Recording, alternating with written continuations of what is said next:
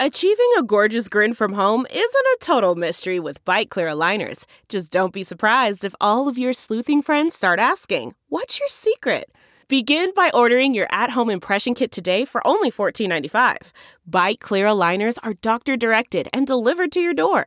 Treatment costs thousands less than braces. Plus, they offer flexible financing, accept eligible insurance, and you can pay with your HSA FSA. Get 80% off your impression kit when you use code WONDERY at Byte.com. That's BYTE.com. Start your confidence journey today with Byte.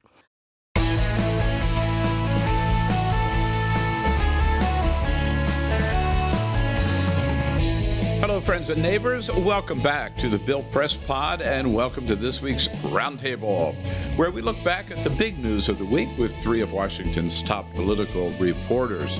Well, we're down to the home stretch now in the 2020 campaign, and campaign developments again dominated the news from Washington this week.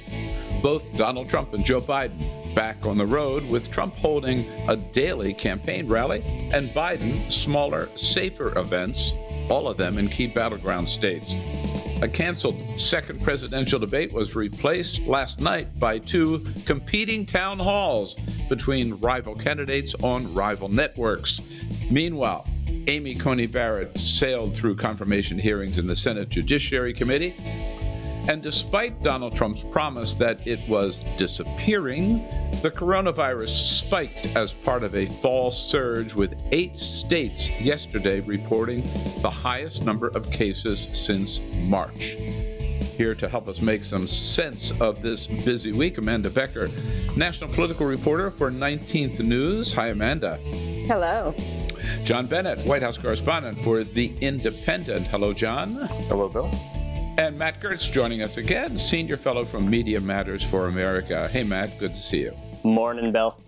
All right. Well, let's start with last night's town halls. Probably like you, I was flipping back and forth between ABC and NBC. The big news seemed to be Savannah Guthrie trying to get Donald Trump to condemn QAnon, as he had earlier said, he condemned white supremacy.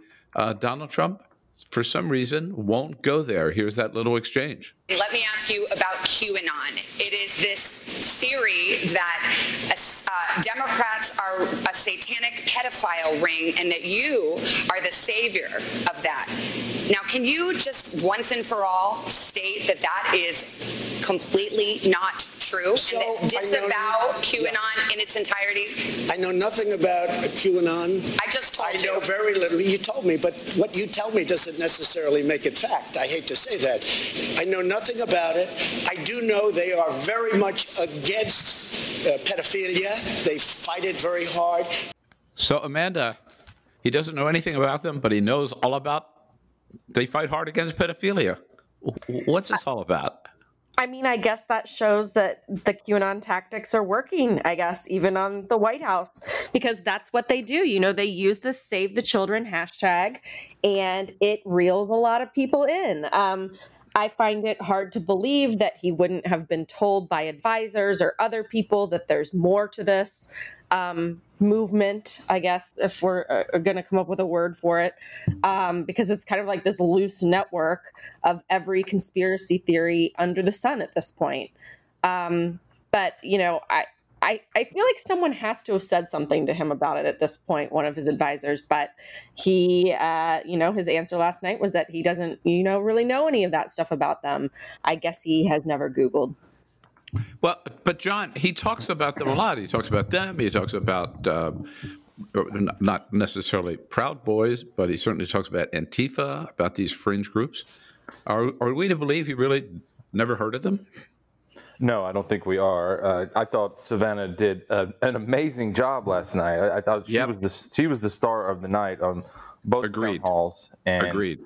There was no there was no real flaw in what she did. The one question that I felt she could have asked him there was, well, sir, why haven't you had your staff bring you a one-page summary or brief you on what QAnon is? So, we could have gotten a little more detail why he hasn't asked, why he isn't more curious about this. But I don't think there's any doubt that he knows exactly what the group is.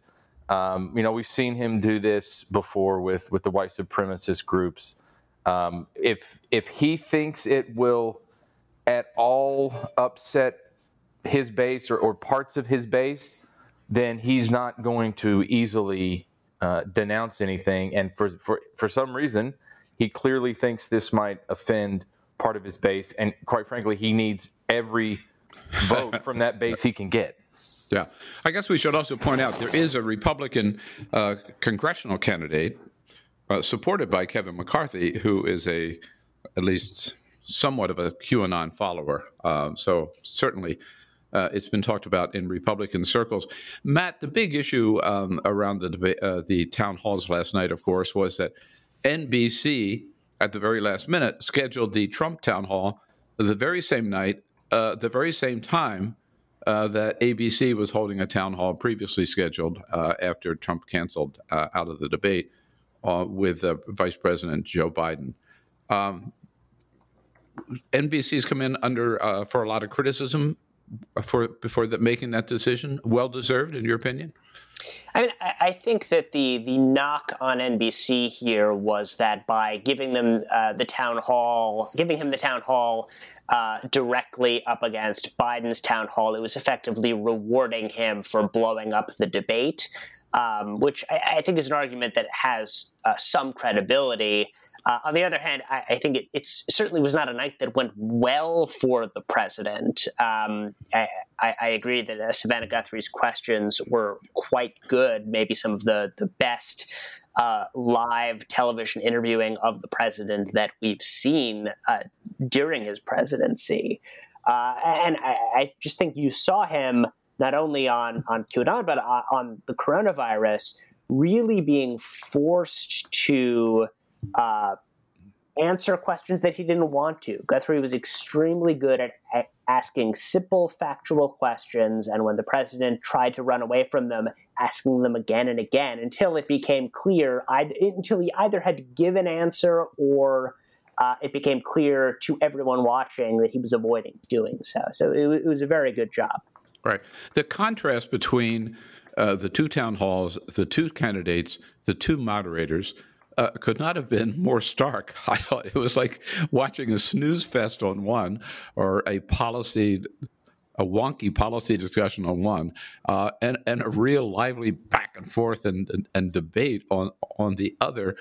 But Amanda, in the end, did this change anything, do you think? Probably not. I'm not sure even if they had debated one-on-one, it would have changed anything at this point. Because when you looked at the ratings of the last one, they weren't that good. And it was such a train wreck. If I was an undecided voter, I would turn the TV off and walk away. So, I'm not sure that any of this is really moving the dial at this point, despite the fact that, ostensibly in the audiences, they found kind of the last 5 undecided voters in America. Right. Well, John, let's talk about that, because I checked before we came on this morning, what Real Clear Politics is reporting, right? Because we can't go through all the polls. But this has been consistent for some time now. Real Clear Politics has Joe Biden up nationwide over Donald Trump by 9.4 percentage points. And just a couple of the battleground states, Real Clear Politics, Biden over Trump, Florida, 2.7, North Carolina, 2.9, Pennsylvania, 6.5, Michigan, 7.2, Minnesota, 6.6. Is Trump running out of time? Is there time to turn this around? What's it look like to you? Yeah, I think he is running out of time. But all the polls say that Joe Biden should win this thing. He should win the popular vote nationally. He is up by enough, and I'm like you, I go by the Real Clear averages. I do an adjustment on most polls. I go +3 for Trump and -3 for Biden because, and this is the reason that I'm certainly not ready to make a prediction. When you adjust ±3 for that shy Trump voter, and this is what happened 4 years ago. Yep. The polls didn't capture folks who were just a little shy, or a lot shy about saying they supported Donald Trump. I think that voter is still very much out there. They don't answer the phone. They don't say yes when they're asked certain questions. But they might tell their family members that they love Trump, or they might talk at church that they love Trump, that kind of thing. So when you do the adjustment, this race looks a lot different. In fact, it starts to look like a dead heat. So it starts to look like a dead heat in those 6 or 7 swing states that are going to decide the election. So Trump is running out of time, and I don't think yelling at Savannah Guthrie does much to help him with women, college-educated white women, which he's been losing, and especially with seniors, which he's been losing since the day he walked into the White House. So he's running out of time, but oddly, he has enough time because I'm not sure the race is quite at the margin in favor of Vice President Biden as it looks on paper. Yeah. Matt, I want to come back to you, but while I want to get Amanda's take on his appeal to women. I mean, it was so flat out begging for their support at a rally the other day where he said, please, women, please like me, please like me, please like me. As if he knows that's his problem, right? Oh, it's absolutely his problem. Although I do agree with John that these swing state polls are a lot closer than the way people are talking about the state of this race right now, I guess. A lot of the swing state polls are still within the margin of error, even though Biden is leading. And I do agree that there are shy Trump voters. I do think within the last couple of weeks, when I have circled back to women who I've been talking to, and also there are panels that I have watched of undecided women in swing states done by a wonderful Never Trump GOP strategist named Sarah Longwell. She said for the first time the other night, all the women on her panel said they were voting for Biden. Because, until this point, the women don't like Trump. They voted for him in 2016. They rate his performance as bad or very bad. But they still needed to get over that last hump to say, not only do I not like Trump, I'm going to vote for Biden. I think that is starting to happen. I think it had to do with that train wreck of a debate I mentioned earlier. I think it had to do with the president's COVID diagnosis and how that was handled, how that played out. And if he loses more women than he's already lost, because that's who's deciding this election. I mean, women are the only voters, every study show, that are changing their minds. And we're seeing 20-point gender gaps in some of the swing states with women just across every demographic group. We're not only talking about college educated white women in the suburbs anymore. It's becoming more broad than that. Yeah. And so, Matt, perhaps one of the signs that even Republicans think the president might not pull this off and might actually bring some of them down is a remarkable recording that was released yesterday by the Washington Examiner of Senator Ben Sasse from Nebraska, who was early on pretty critical of Donald Trump. In fact, I think he said he didn't vote for him in 2016. But then he's mellowed a little bit this year when he was running in the primary in Nebraska. He's up in November, but now he's swinging back, and he had a phone conference call town hall with constituents in Nebraska. 17,000 people signed up for it, and he was asked by one constituent, "What about your relationship with Donald Trump?" Here is just a little bit of Ben Sasse's remarkable response. His are deficient, not just for a Republican, but for an American. So the way he kisses dictators' butts, it isn't just that he fails to lead our allies, it's that the United States now regularly sells out our allies under his leadership. The way he treats women and spends like a drunken sailor, he mocks evangelicals behind closed doors. His family has treated the presidency like a business opportunity. He's flirted with white supremacists. At the beginning of the COVID crisis, crisis, he refused to treat it seriously for months. He treated it like a news cycle by news cycle PR crisis rather than a multi-year public health challenge, which is what it is. Donald Trump didn't win the presidency because America actually wants more reality TV, round-the-clock, stupid political obsession. I think the overwhelming reason that President Trump won in 2016 was simply because Hillary Clinton was literally the most unpopular candidate in the history of polling. So, Matt, I want to point out that, again, was not me speaking. That was Senator Ben Sasse, Republican from Nebraska. What does that tell us? I don't know. I never know what to think of these, these statements by Republicans behind closed doors about how Trump is actually bad, because in public, none of that really happens. You see them lining up behind him. Ben Sasse there is saying a lot of very strong things about President Trump, none of which are enough to get him to not endorse him for re-election. And so the whole thing is just kind of a weird sham. And I just don't know how to process it exactly. Does Ben Sasse, do you believe, reflect... is it more than just Ben Sasse that feels this way? Is this maybe starting to spread among Republican senators, particularly those up for re-election? I think so. I think this isn't new. Back when I was running around on the Hill, I talked to numerous Republican senators, off the record, ones who I had gotten to know, and there was some trust there. It was frustrating that they wouldn't say things like that on the record or even on background, but that is a prevailing way of thinking in the Senate Republican caucus, especially what Senator Sasse said about President Trump's spending and his desire to spend. We see that, at least we think we see that, in what the New York Times got a hold of with his tax documents, and he loves to spend. That's why he's going to owe, who knows who he owes, actually, $300 million over the next few years. And we're seeing that play out right now. Senator Sasse and others, their frustration with the president on another COVID relief bill.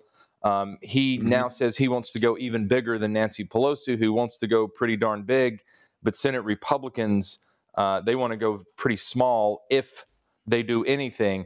And I bet that was on Senator Sasse's mind right now, because the president's been all over the place on this COVID relief bill, and now he wants to spend more than Nancy Pelosi, and that just frustrates them to no end. And he, at least on paper, he looks like a drag at the ballot box. So there's a lot of frustration there, but it's been there the entire term, and we've seen it come out in moments like this.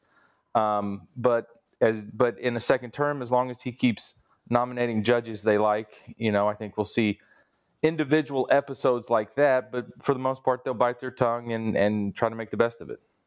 By the way, I saw a note this morning that it is the 1-year anniversary today since Donald Trump and Nancy Pelosi spoke on the phone or in person. One year. Happy anniversary, everyone. So the idea that he's been involved in these negotiations with her about stimulus is just not the case. So, Amanda, you're out there on the road a lot. As of today, 17 million Americans have already voted. And there's some reports that more people may vote before November 3rd than actually vote on November 3rd this year. What does it tell us? What's going on? I don't think we're going to know exactly what that's telling us in terms of impact on the election until it's all over, simply because there's an unprecedented amount of early voting this year, including in places that have never done it before. And who's it help? Republicans or Democrats? That's what I'm not sure. And, it also, if something does happen, we're probably... there's always what's called the October surprise. I feel like this entire election is a surprise in some ways the past month or so. It's just one surprise after another. Maybe we'll get one a day, like an advent calendar or something. So it's hard to assess kind of what could change it at this point with so many votes already cast. some states start to report kind of breakdowns and start counting the votes. Others don't. It just depends on where you live. Some early returns that I've seen, I think it was out of Georgia, had really interesting splits in terms of party registration and who's voting early and absentee versus waiting until Election Day. It seemed there that Trump supporters were waiting until Election Day. So I don't know if that means that people are holding off, waiting to see if something else happens that might change their mind at the last second. We're really just going to have to sort this all out once we get those votes in. Mm-hmm. Matt, what about the October surprise? Where is it and what is it? It's all around us. The October surprise is that 1,000 Americans died of COVID yesterday, and that 1,000 Americans are going to die from COVID today, and 1,000 Americans are going to die from COVID tomorrow, and that's going to continue up through and past the election. This was all incredibly predictable. The public health experts have been screaming that the fall flu season was coming and that the virus was going to get worse if we didn't get it under control, and the president didn't get it under control. And now we are in this situation where Americans will continue to die through the election, and that will remain the number one story in America until and well past Election Day. And that is toxic for the president because it was his job to prevent this from happening, and he failed. And Matt, I want to point out that you and I have talked about this before, but back in March, you reported for Media Matters that the more Donald Trump listened to Fox and repeated what he was hearing on Fox about this not being a serious matter, the more people were going to die. I'm sure you take no pleasure in being correct, but it's worked out. I do not. I mean, this was always the nightmare scenario. I have been studying the president's obsession with Fox News throughout his administration and before. He watches hours of it a day. It shapes his worldview. He consults with the network's hosts for advice about what the government should do. And the two most dangerous scenarios were a confrontation with a nuclear-armed country and this, a pandemic, a scenario where immense public resources would need to be harnessed and communications to the public about what to do. And rather than taking advice from experts in public health and epidemiology, the president watches Fox News and takes their advice instead. I said back in March, this is what was going to happen. If Rupert Murdoch and Lachlan Murdoch did not get their hosts under control, they would continue to feed him stories about miracle cures and about how masks are bad, and so on and so forth. And that's exactly what happened. Right. A lot of people are dead because of it. I want to talk more about coronavirus and its impact on the 2020 election with all of you. But let's take a quick break here now on the Bill Press Pod. Our roundtable today with Amanda Baker from 19th News, John Bennett from The Independent, and Matt Gertz, Media Matters for America. It's the Bill Press Pod. We'll take a quick break. We'll be right back. And today's roundtable brought to you by the United Food and Commercial Workers Union, the good men and women of the UFCW under President Mark Perrone.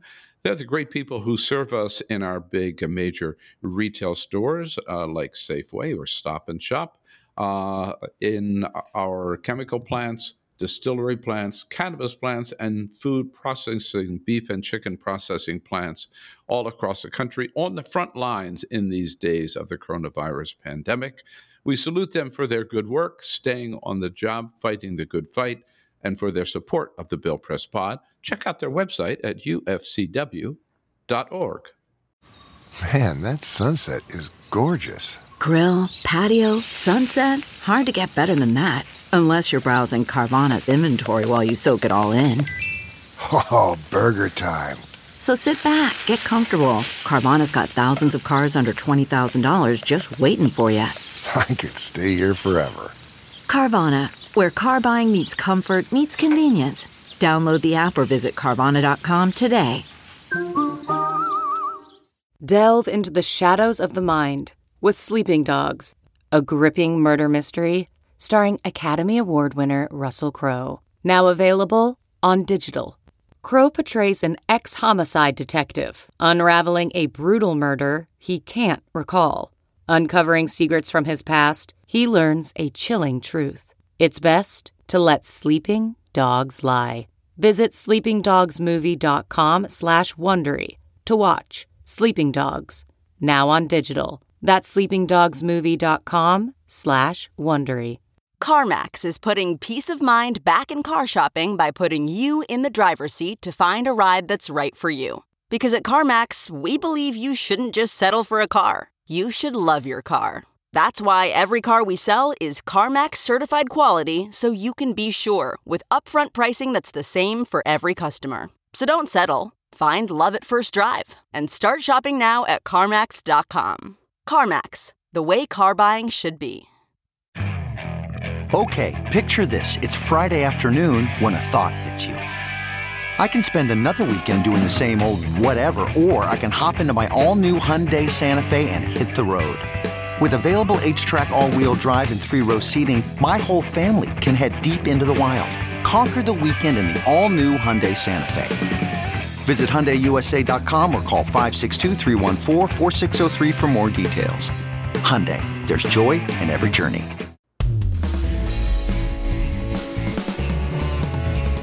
And we're back. Matt Gertz joining us from Media Matters for America. And today's roundtable, John Bennett from The Independent, Amanda Becker, a national political reporter for 19th News. So, John, just before the break, Matt was talking about the coronavirus. Do you agree that it is still going to be either the major or one of the major factors in this 2020 election? I do. I think there are a number of major factors going back to the October surprise idea. This is an episode of Monday Night Raw where, anything's possible at any moment. It's a television show. I thought this week that one thing Senate Judiciary Democrats failed to do was, they put on a hearing, but a confirmation hearing like that for a Supreme Court justice in this day and age is more of a television show. And I didn't think that reading 4-minute, 5-minute long, if you're Senator Hirono, 6-minute long blocks of beefy, difficult legal decisions is very effective. So because it's a television show, and to Matt's point, because Donald Trump is so tuned into cable news, especially Fox, he is going to treat this like a television show. He steps on stage at 1:30 to give a speech on protecting America's seniors. Of course, as we've discussed already, he's been losing older voters. So, that is an official event, but it's a campaign event at the same time. Anything's possible. I'm sure he'll talk about COVID. Of course, as he said, he's vulnerable like other seniors. He got it. He was pretty sick. At least 1 second he says he's pretty sick, and the next second he says as soon as he got powerful drugs that no other American has access to, he felt like Superman. So anything's possible. Yes, COVID's going to be an issue. His handling of it's going to be an issue, but it'll be swept away by the next thing out of his mouth or the next thing he tweets. Yeah. And Amanda, one of the issues, of course, continues to be the question of wearing a mask. The president last night danced all around the mask, saying, yeah, he was for him, but then studies show they don't work, which is not true. People can wear them or not wear them. He does not require them at his rallies. Meantime, on ABC, Joe Biden was asked about masks by George Stephanopoulos and taking a very strong and just the opposite approach. Here's Vice President Biden. No matter whether they're good, bad, or indifferent, they matter. And when a president doesn't wear a mask or makes fun of folks like me when I was wearing a mask for a long time, then, people say, well, it mustn't be that important. But when a president says, I think this is very important, for example, I walked in here with this mask, but I have one of the N95 masks underneath it. I think it matters what we say. So there's a long way to go, but we can make progress in the meantime and save lives. So does this penetrate? Does this message get out, Amanda? Well, there's a gender divide on coronavirus and precautions, as well as this election more broadly. Women tend to wear masks and take more precautions than men do. And, I'm sure I've heard there's tension. I've heard from people directly, there's tension about this in their own families. They think their husband should be taking more precaution than they are. In a lot of cases, women tell me. And I just have to imagine that, especially after having the virus himself not that long ago, of course, they say he's better, but we don't see any of the tests or anything in real time, the president's test. And he was squishy last night on whether he had gotten a negative result and when ahead of the debate with Joe Biden. So, and then he was at a rally earlier this week, and I saw clips of him throwing masks from the stage when he wasn't wearing one, kind of like a, who needs this sort of move. I don't think that a lot of women, especially these undecided women in the suburbs and the exurbs, are particularly impressed by displays of male bravado and ego in the middle of a pandemic, when a lot of them have their kids at home because they can't go back to school. They might be caring for immunocompromised children, immunocompromised parents if they're in the sandwich generation. They might be older themselves. They might have health issues themselves. And I think that this will hurt the president. Yeah. Matt, I want to circle back. What John mentioned, the Supreme Court hearing this week, which was, I don't know, it was not that exciting and foreordained. I think everybody admitted we know what the outcome is going to be. Do you see that first of all, as a television show, did the Democrats take advantage of it? And secondly, do you see it having, whether they vote or not, looks like they will, any impact on 2020? I mean, I think that I don't think it's going to shake up 2020 in any real way. And frankly, at this point, it's difficult for me to know what would. This has been a very, very, very consistent election. For all the twists and turns it has had, the fundamentals have been, Joe Biden with a large lead basically from the beginning. And so what exactly would make that change is, I think, difficult to say. I think it could become a rallying cry for progressives, but progressives are pretty amped up as it is already. On the sort of reality TV show point, I think we're going to have to rewire our brains a little bit if Joe Biden wins this election, because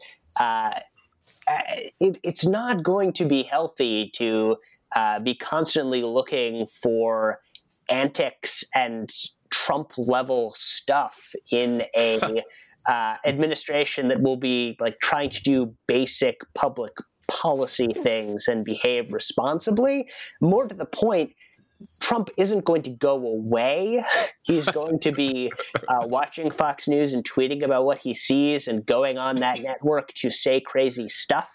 And if the press spends all its time focused on that instead of what is actually happening in a Biden administration, I think they will be doing a major disservice to their audiences in order to get, to have more fun with the crazier stories. And so I think that's a real pitfall that journalists could be walking into in a Biden administration. All right, we note your warning, John.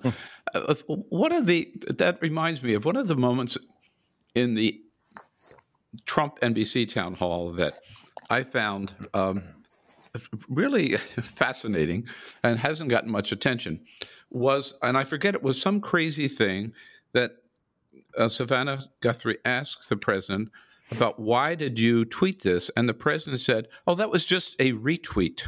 And she said, "Yeah, but you're the president of the United States. Right. You're not some guy's crazy uncle who just can retweet anything he wants." Why? What do you see about, what is this passion of retweeting something that is totally bogus, nonsense, crazy?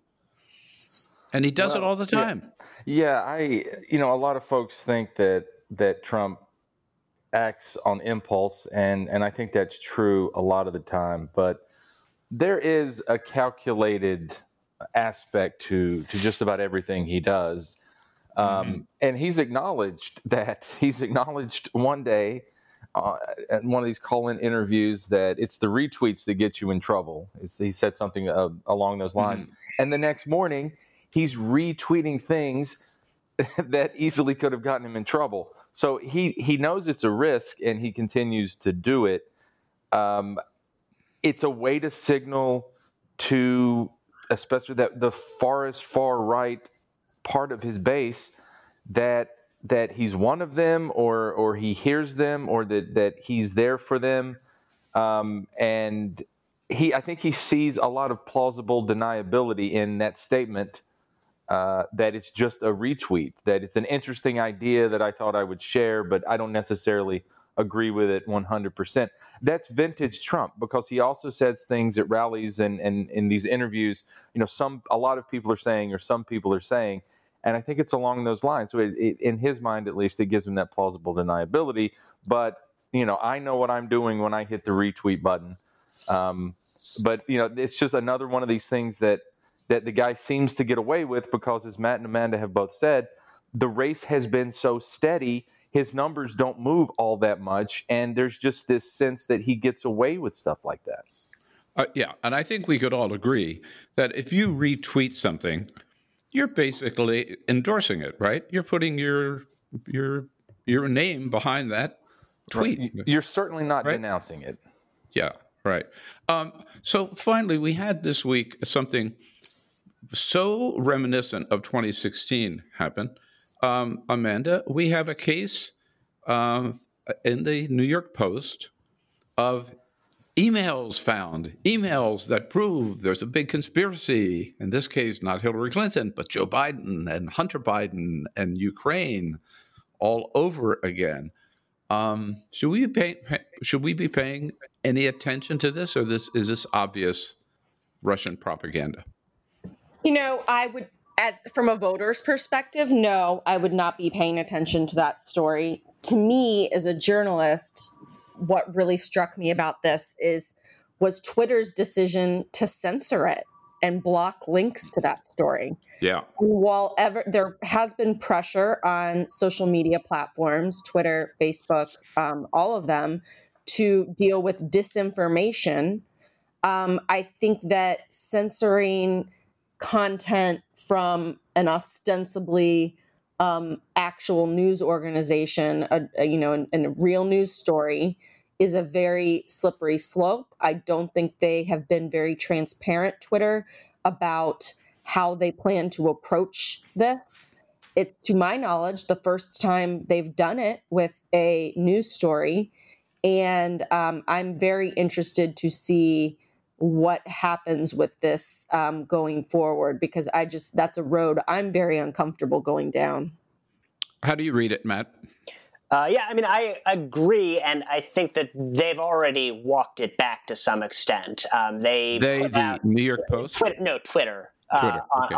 On the Twitter front part of it, Twitter put out some statements last night, basically saying that this was an overzealous approach, and that they were going to move in a direction of adding information to tweets rather than keeping links like that from circulating altogether, which I think is to the good. I think the underlying story here from the New York Post is not terribly interesting. It attempts to make the same connection between Joe Biden and the firing of a Ukrainian prosecutor, and again tries to make that a story about Joe Biden trying to help Hunter Biden's business interests. We know that isn't true from when this story came up last year, and so the rest of it is just sort of filler. Obviously, there's an interesting story about where these emails came from. The provenance appears to be the story that we're getting is that the provenance is Hunter Biden leaving his laptop at a Delaware computer repair store, the owner eventually looking at the emails, calling the FBI, making a copy of the computer, and then later providing it to Rudy Giuliani's lawyer, and Rudy Giuliani then providing some of the emails to the New York Post, which is all incredibly sketchy.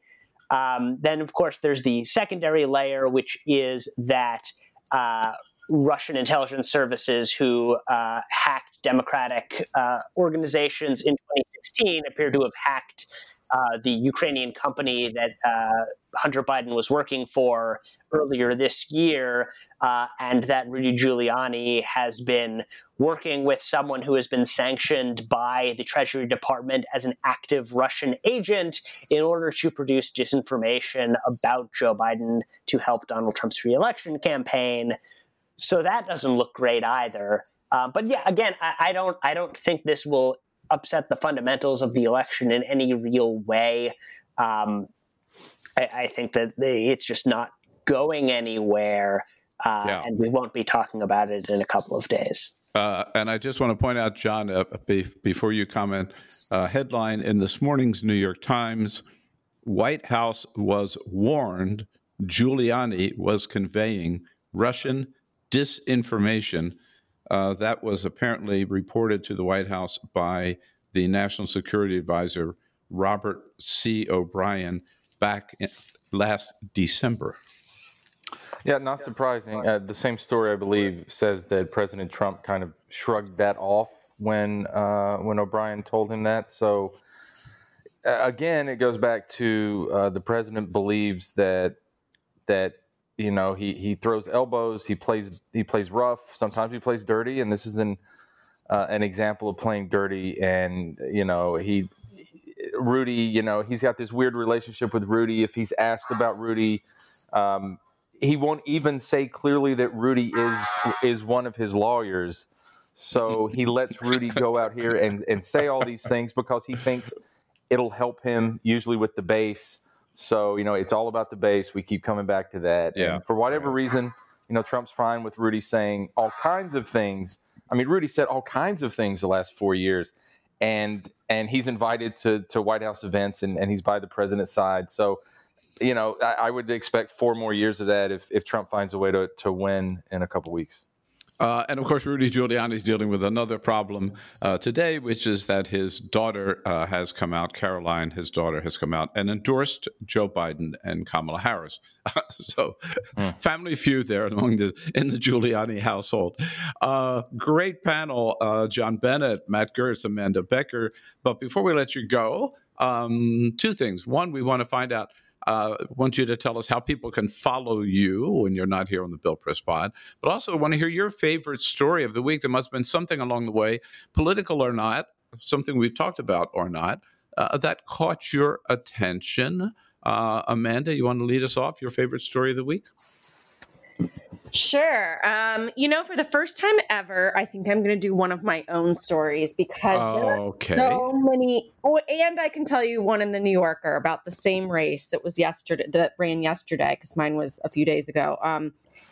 They're both about the Maine Senate race. I think that there's such interesting Senate races happening right now that are not getting a lot of attention because Trump sucks the air out of everything always.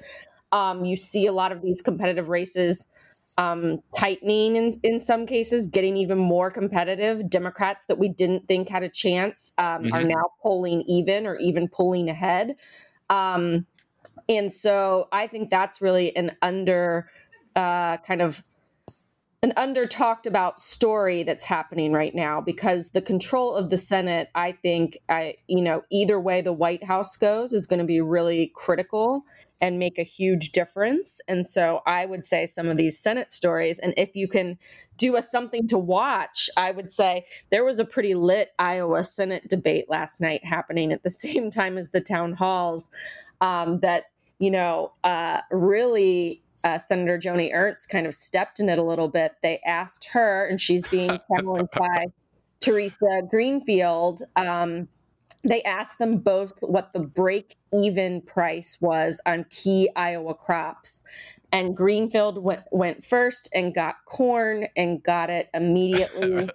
And then they moved to Joni, and she was asked about soybeans, and she could not answer. And in an Iowa Senate debate, that is a pretty big moment. Indeed, indeed, it is. Someone called it the most Midwestern moment of any Senate debate ever. Okay, Matt, how about you? Well, as regular listeners of this podcast know, I always use this opportunity to talk about my favorite media conspiracy theory, which is that the Democratic Socialists of America have infiltrated the real estate sections of the New York Times and the Wall Street Journal and are using their coverage of the uber wealthy to bring about the revolution. Today's entry is from the New York Times real estate section. It is titled, "The Island Brokers Are Overwhelmed. The wealthy want to escape the pandemic to a private, isolated paradise. The people who sell islands have to explain it's complicated." Apparently, the coronavirus pandemic has led to a lot of extremely wealthy people to try to buy islands, and the private island brokers are swamped with all of the different requests. The article points out, before the pandemic, an island was typically a vanity purchase that a wealthy client, usually male, would pursue sometime after retirement, brokers said. The island bug would usually strike a few years after the novelty of other luxury purchases had worn thin. Quote, "You have your yacht, your jet, now you want your island," said John Christie, the president of Christie's International Real Estate. So it's rough out there for all sorts of Americans during the pandemic. You've got the folks whose unemployment benefits are running out. You've got the people who are, trying to avoid getting evicted, and then you have the poor folks who just need more information about how to buy an island to hunker down in until we get a vaccine. I'll have to check the next Christie's catalog to see what islands may still be available. John Bennett, top that. I don't know if I can, but I will say I certainly want my own island for a lot of reasons. But I will also stay on brand. Bill, I like to use this to talk about something other than politics, to talk about sports. And I was amazed on Sunday as I sat right here and watched the Washington football team trot out one Alex Smith to play quarterback just 2 years after he had just a very gruesome compound fracture in one of his legs, and thought he would never play again, even at, I think, 37 or 38. And he had this amazing rehab and recovery, and a month or so ago was activated for all football activities. And after being carted off on the same field, he had to come in backup duty for the backup who was starting because of this dysfunctional franchise benching their young quarterback, Dwayne Haskins, for the backup quarterback, Kyle Allen, brought in by their latest head coach, Riverboat Ron Rivera. And all of this played out in typical, and I'm going to use the word Redskins fashion because the dysfunction is linked to that now former name. But it was just, and then we're trying to watching Alex Smith try to play quarterback against these huge athletes who were chasing him around, and just grimacing on my couch as 300-pound defensive linemen were literally jumping on his back, all of that weight on that repaired and we hope healed leg. The fact that they let Alex Smith go out there and play quarterback, I thought said a lot about a franchise. And Bill, I did some research last night while we were waiting on the town halls. A franchise that since I moved here in 2002 has had, and I hope you're sitting down, 20 starting quarterbacks and 7 head coaches. That is your stat of the week, and that is those numbers just embody the complete dysfunction that this football franchise has become under Dan Snyder. And who knows, Bill, you may play quarterback on Sunday. I'm suited up and ready to go. Well, I must admit, for my favorite story of the week, and I don't hold this against you, Amanda, but my favorite story of the week also was that Senate debate last night in Iowa between Teresa Greenfield and Joni Ernst. I was just struck, and it takes me back the first time I ever went to Iowa as a journalist to cover the straw poll in Ames, Iowa, years ago. And I got a rental car at the airport, and I'm driving out to Ames from Des Moines, and I'm hearing them talk about the price of sow bellies and soybeans and corn. And I thought, this really happens. This is what Iowa is all about. And last night, to see Teresa Greenfield, who was asked about the price of corn, and she nailed it. And Joni Ernst, who grew up in a farm, was way off on the price of soybeans. She said it was $5.50, whatever per pound or whatever liter, whatever that the measurement is, and the actual price is $10.05. She probably lost her bid for re-election at that very moment. I really agree. I think if she does lose and Greenfield has closed the gap, people will look to that moment. And I thought it was such an interesting moment because a lot of these Senate races have kind of all gone national this year. And that was really taking it back to being a typical local state race there in Iowa. Yep. So soybeans wins the night for Teresa Greenfield. Amanda, how can people follow you on 19th News on Twitter? It's just at Amanda Becker. At Amanda Becker. How about you, Matt? At Matt Gertz. Oh, all right. John Bennett. At Bennett John T. That's 2 N's and 2 T's. All right, you got it. Hey, thank you, Amanda. Thank you, Matt. Thank you, John. And also for all of you listening, we have a very special treat for you. We talked earlier about Senator Ben Sasse and his very candid, he thought behind-the-door remarks, which are now public remarks, to a group of constituents on a conference call. We're going to play now the entire 9 minutes of Ben Sasse so you can just see what a Republican senator really does think about Donald Trump behind closed doors, and you bet he is not the only one. I think, like a lot of Nebraskans, I'm trying to understand your relationship with the president. Why do you have to criticize him so much? Sure. So that is a very fair question, and I guess I kind of think about it like this. I think we should distinguish between policy agreement and policy disagreement, and then also long-term political implications as well. So I've worked hard to develop a good working relationship with the president over the last 3.5 years. I obviously campaigned for a lot of other people in the 2016 cycle, but Donald Trump is our president now, so I've worked hard to develop a good relationship with him. He's got a hard job, and we're called to pray for our leaders, so that's what we do regularly at the breakfast table at our house, is we pray for the president and the First Lady and for Vice President Pence in their callings. And there are obviously a number of issue areas where President Trump and I have policy alignment now, or maybe a better way to put it is where the president has now adopted traditionally Republican positions that he used to reject for the majority of his life when he was funding Democratic candidates. So, for example, one of the places where he's changed, as we were just mentioning to the last questioner, is I think he's nominated truly great judges, and I've worked with him on that. In fact, I went on the Judiciary Committee after he was elected explicitly to advocate for the kind of originalists and constitutionalists that he had put on his list and that he had agreed to nominate. I'm the first Nebraskan on the Judiciary Committee in, I think, 46 years. I'm 48 years old, and I'm the first Nebraskan on the committee since the mid-'70s. So there are definitely places where we agree. But as your question says, there are obviously a lot of places where he and I differ as well. And these aren't just mere policy issues.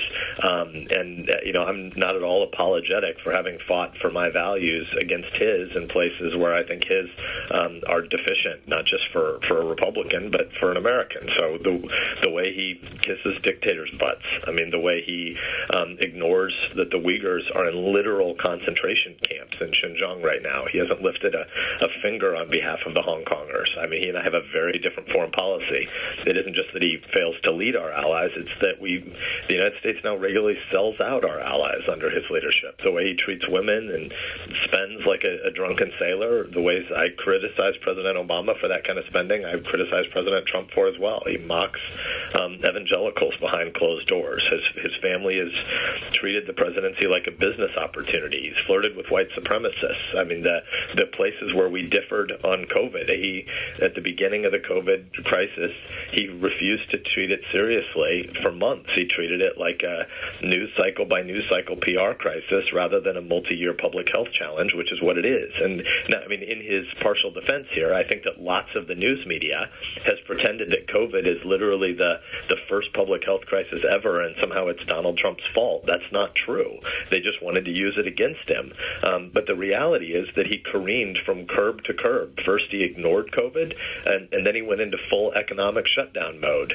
He was the one who said 10 to 14 days of shutdown would fix this, and that was always wrong. I mean, and so I don't think the way he's led through COVID has been reasonable or responsible or right. And so these are some of the important policy or sort of leadership places where we differed, stuff we don't see eye to eye on. And I think that it's my duty to level with Nebraskans, even though I recognize that a lot of our voters in Nebraska are Trumpier than I am, and they sometimes get frustrated with me.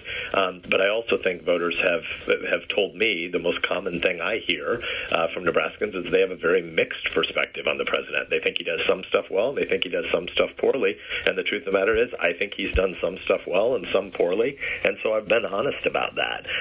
But those are kind of policy and leadership issues. I think it's also worth, for those of us who care about the party of Lincoln and Reagan, we should distinguish between policy and politics, because my dissents from President Trump are not only about policy, but it's also a prudential question or a political question about whether or not he's ultimately driving the country further to the left, because that's what I think is ultimately going to happen because of Donald Trump. This has been my fear for 5 years. It's why I campaigned for everybody not named Trump in 2016.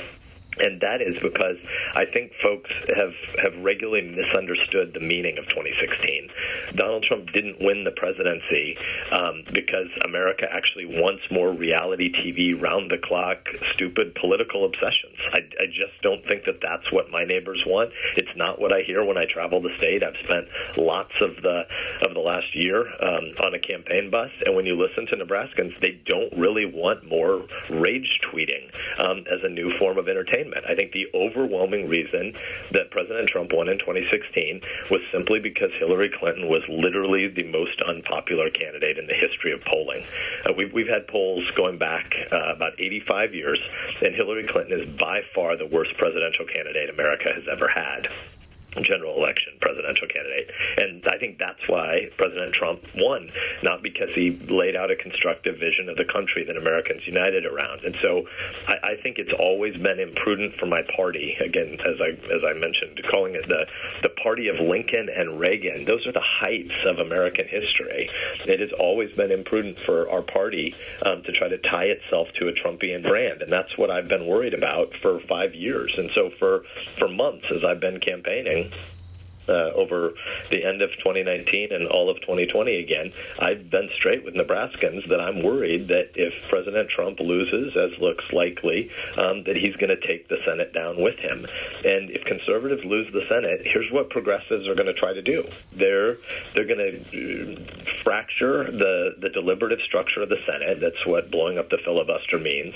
And that's the whole ballgame. They're going to add states. They're going to pack the Supreme Court. And that puts religious liberty and the broader First Amendment at risk. And that's the heart of who we are as Americans, is people who understand that government doesn't give us our rights. God gives us our rights via nature, and government is just our shared project to secure those things.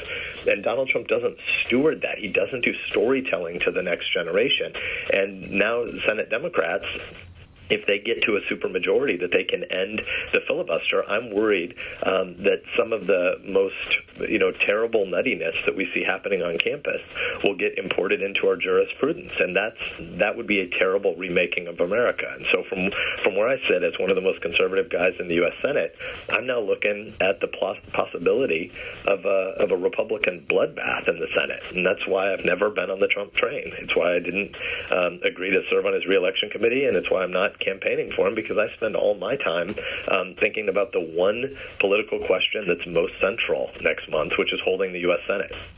If we don't, I'll pull up and get back to questions here, Tyler, but I just think if we don't retain the Senate, there's a very good chance that 10 years from now we're going to have a Venezuela-like, dozens of members of the Supreme Court. You can imagine 30, 40 people on the Supreme Court at some point.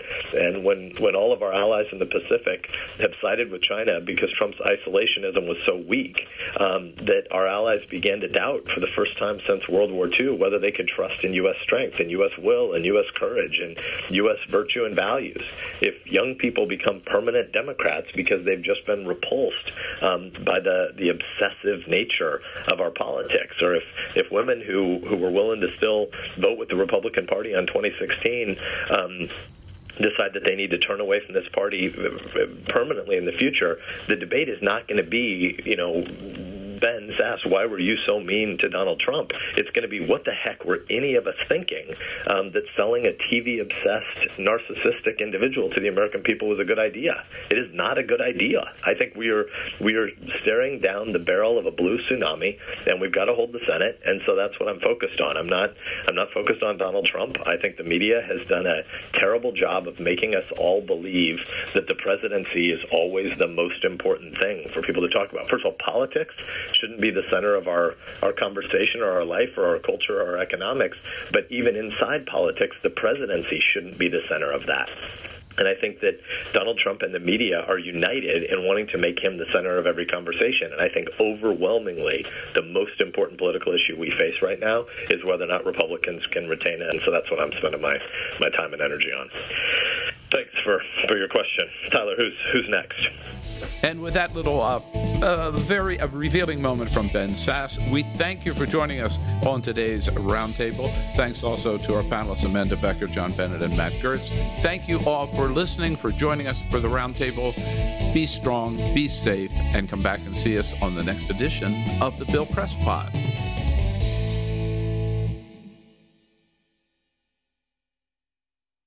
Save on Cox Internet when you add Cox Mobile and get fiber-powered internet at home and unbeatable 5G reliability on the go.